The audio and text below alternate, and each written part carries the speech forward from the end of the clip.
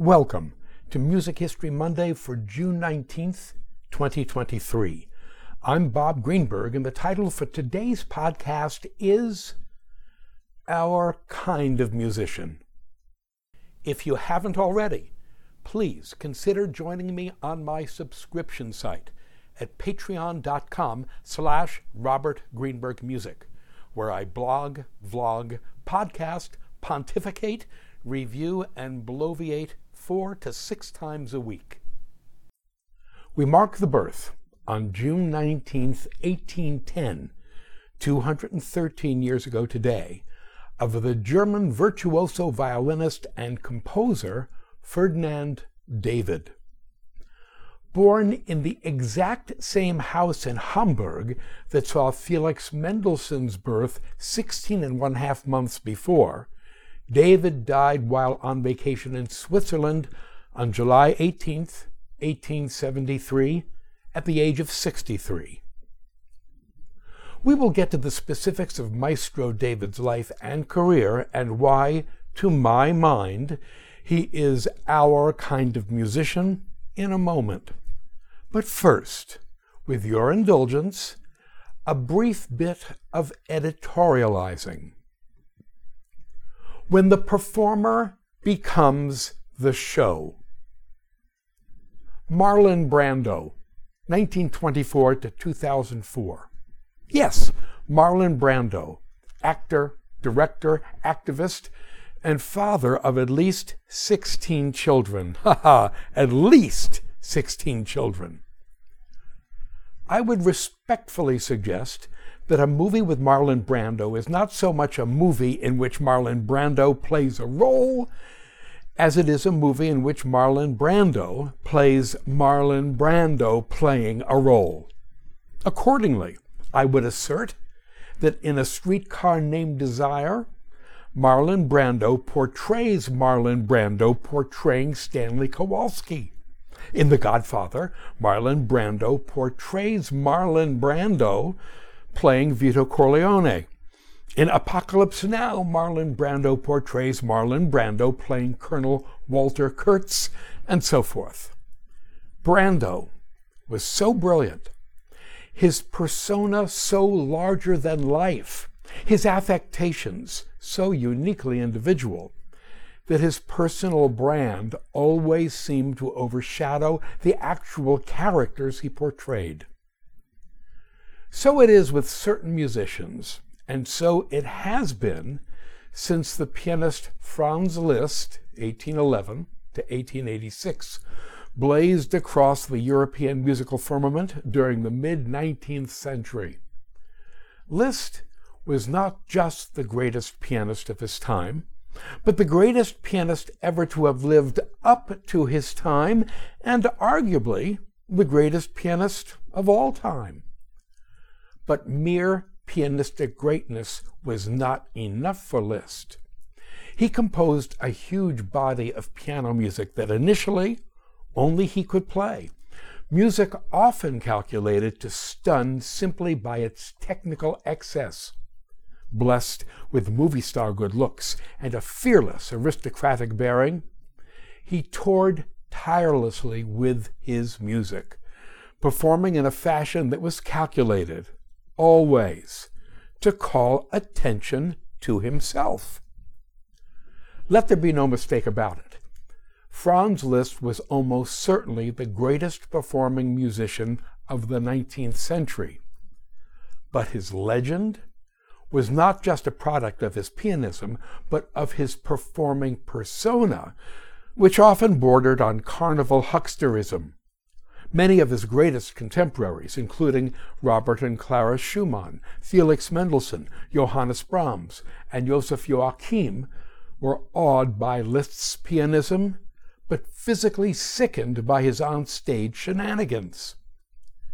But it was Liszt's persona, those on-stage shenanigans, that put derrieres in seats and money in the bank, and many, if not most, of those people who paid to see Liszt perform did so not for the music he played, but for the show he put on.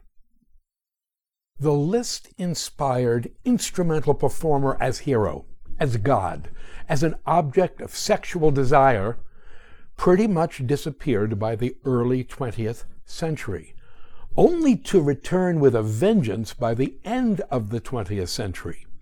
Part of it was rock and roll, as some young concert musicians wanted for themselves the same sort of money, popularity, and notoriety enjoyed by rock and roll musicians. For example, the British violin virtuoso Nigel Kennedy, born 1956, decided that he wanted to be the Jimi Hendrix of the classical violin. Quote, "When I heard Jimi Hendrix, he made me want to play the violin like a guitar." Unquote. So Nigel, as he insisted on being known, started wearing outlandish outfits on stage, slimed up his hair, and cultivated what many considered to be a bad boy attitude. Yes, indeed, his persona put butts in traditional concert seats, although at a price. He derisively became known as the Liberace of the violin. Let's be honest. Who doesn't enjoy a bit of flash now and again? But even more than rock and roll, it is the internet and social media that has today encouraged a sort of physical display, a sort of flash, a sort of potentially narcissistic distraction that is frankly new to the concert stage. For example, the pianist Yuja Wang, born 1987. She is admittedly brilliant, but so are lots of other elite pianists. But those other pianists don't come out on stage wearing micro miniskirts and 6-inch stiletto heels. It's hard to argue with her attitude, which is, well, you got it, flaunt it. Though here we are, discussing Miss Wang's wardrobe and not her repertoire. Then there's the pianist Lang Lang, born 1982, whose performance shtick has become so exaggerated that he is, for many of his fellow professionals, impossible to watch, and for others, impossible to listen to, as evidenced by his unfortunate sobriquet of Bang Bang. The fact that both Ms. Wang and Mr. Lang have inspired millions of Chinese children to take up the piano is admirable. That is a function of their stardom, which is a function of their personas. Which means that at the end of the day, their concerts are as much, if not more, about selling a personal brand than of the particular music under performance. On just these lines, I trust I will not be considered a prurient prig if I point out the positively sexploitational personas projected by any number of contemporary women concert pianists. The Georgian pianist Katya Bunyatishvili, born 1987, is a talented young woman, but frankly, it is her ample bosom, barely contained in her low-cut performance gowns, that are, rather than her 10 fingers, the 2 stars of her show. She moves around a lot while she plays, flinging her arms and her hair, inspiring among some of us the titillating prospect that her rack will attain escape velocity. Then there's Lola Astanova, born in Tashkent, Uzbekistan, in 1982. To read her biography is to be, well, impressed. Quote, Astanova started touring as a concert pianist at the age of 8. In 1996, she became a laureate of the International Chopin Competition. In 1998, she was featured in the UNESCO documentary Prodigies of the 20th Century. Astanova was featured in the 2007 Classical Superstars Fantasy Concert hosted by Regis Philbin. In August 2008, the National September 11th Memorial and Museum announced Ms. Astanova's performance on the famed Steinway concert piano of Vladimir Horowitz at the Notes of Hope benefit hosted by Mayor Michael Bloomberg and Senator Hillary Clinton. On 19th January 2012, Astanova made her Carnegie Hall debut, unquote, and so forth. Impressive, until one reads the small print. For example, the International Chopin competition mentioned in her bio is not the one with which we are all familiar, the one held in Warsaw, but rather it was the second Moscow International F. Chopin competition for young pianists, a knockoff competition for children founded in Moscow in 1997. Astanova did indeed make her Carnegie Hall debut on January 19th, 2012. In his review in the New York Times, a review entitled Air Kisses, Spike Heels, and Ample Rubato, Zachary Wolfe wrote that, quote, her taste for drama and her extreme physical abandon end up emphasizing that there isn't a great deal in her playing, unquote. Astanova is a competent pianist, but no more so than the junior and senior piano majors I used to teach at the San Francisco Conservatory. A link is provided to Ms. Astanova's performance of something called Mariage d'amour by one Paul de Senneville. Question. While watching Lola Astanova in the Just Linked video, were you watching Astanova's hands? Writes musicologist Rasko Buljančević in his article Visual Interpretations of Lola Astanova in New Sound International Journal of Music, Volume 58, Number 2, quote, her video clips are strongly imbued with the prosaic erotic charge, i.e. erotic capital, that mostly seeks to seduce post-patriarchal listeners, unquote. Yeah, meaning to seduce guys like me. And yeah, that sounds about right. Unlike Yuzha Wang, who as a superb pianist can get away with wearing outrageous outfits, Lola Astanova wears outrageous outfits in order to get away with being a pianist. To the point. Speaking as someone who desperately wants to see concert music thrive, I've no objection, in theory at least, to enjoying a bit of flash, or flesh for that matter, now and again. However, speaking as a composer, such performers can drive me crazy. As to why, I would invoke the title of a book by the conductor Eric Leinsdorf, The Composer's Advocate, Yale University Press, 1981. For Leinsdorf, a performer is, first, foremost, and always, the composer's advocate.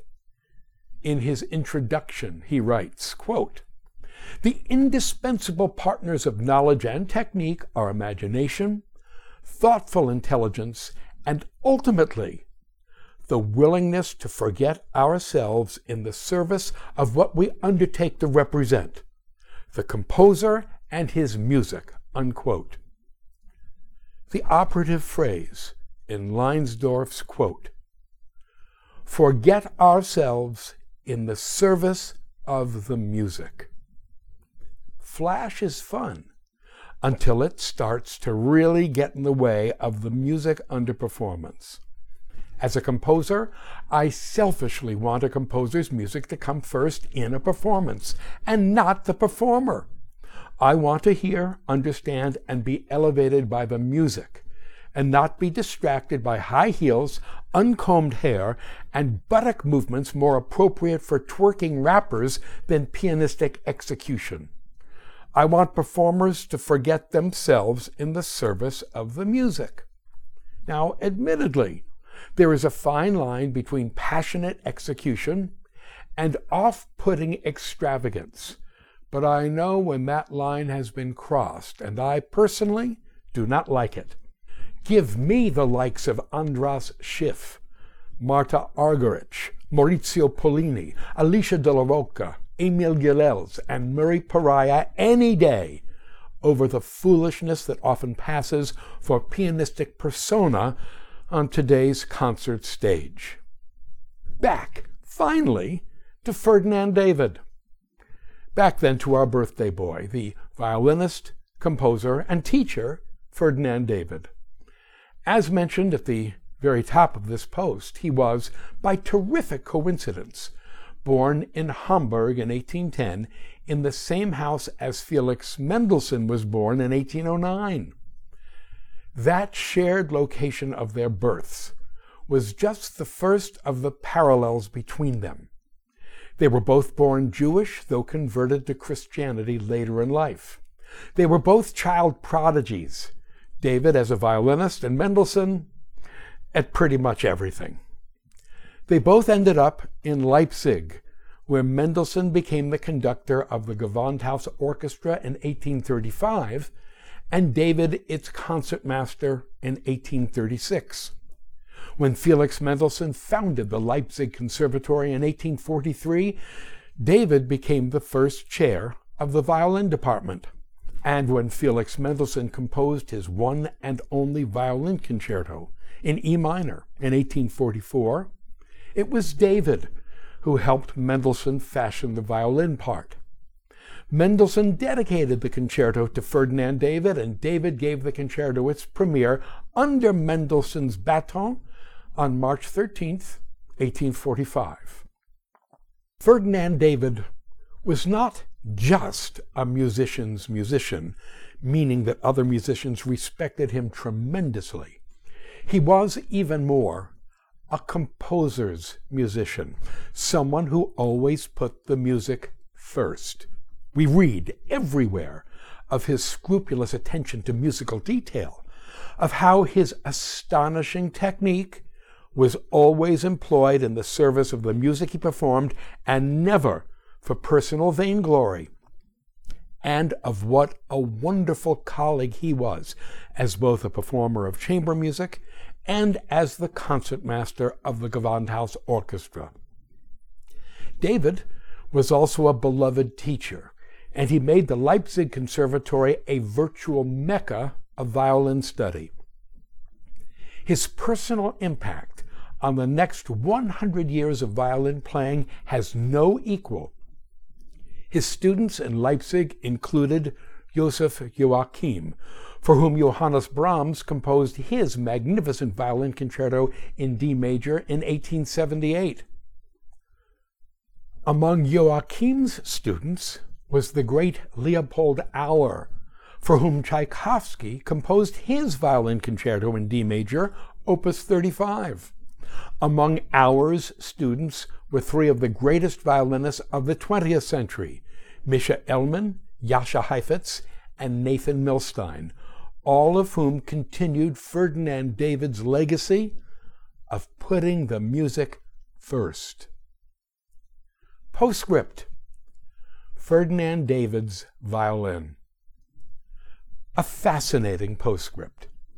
Ferdinand David played a violin built in 1742 by the great Cremonese luthier Giuseppe Guarneri, 1698 to 1744. It eventually became Jascha Heifetz's primary violin. Heifetz also owned two violins built by Antonio Stradivari, though the Guarneri was his favorite and the one he kept until his death in 1987. Heifetz willed the violin to the Legion of Honor Museum in San Francisco with the instructions that it may be taken out and played, quote, on special occasions, unquote. It is now on permanent loan to Alexander Baranchik, the concertmaster of the San Francisco Symphony. If you want to hear Ferdinand David's own violin, you'll just have to attend a performance of the San Francisco Symphony. Thank you. To sample and download one or all of my many courses on subjects musical produced by the Great Courses / The Teaching Company, please visit my website at robertgreenbergmusic.com.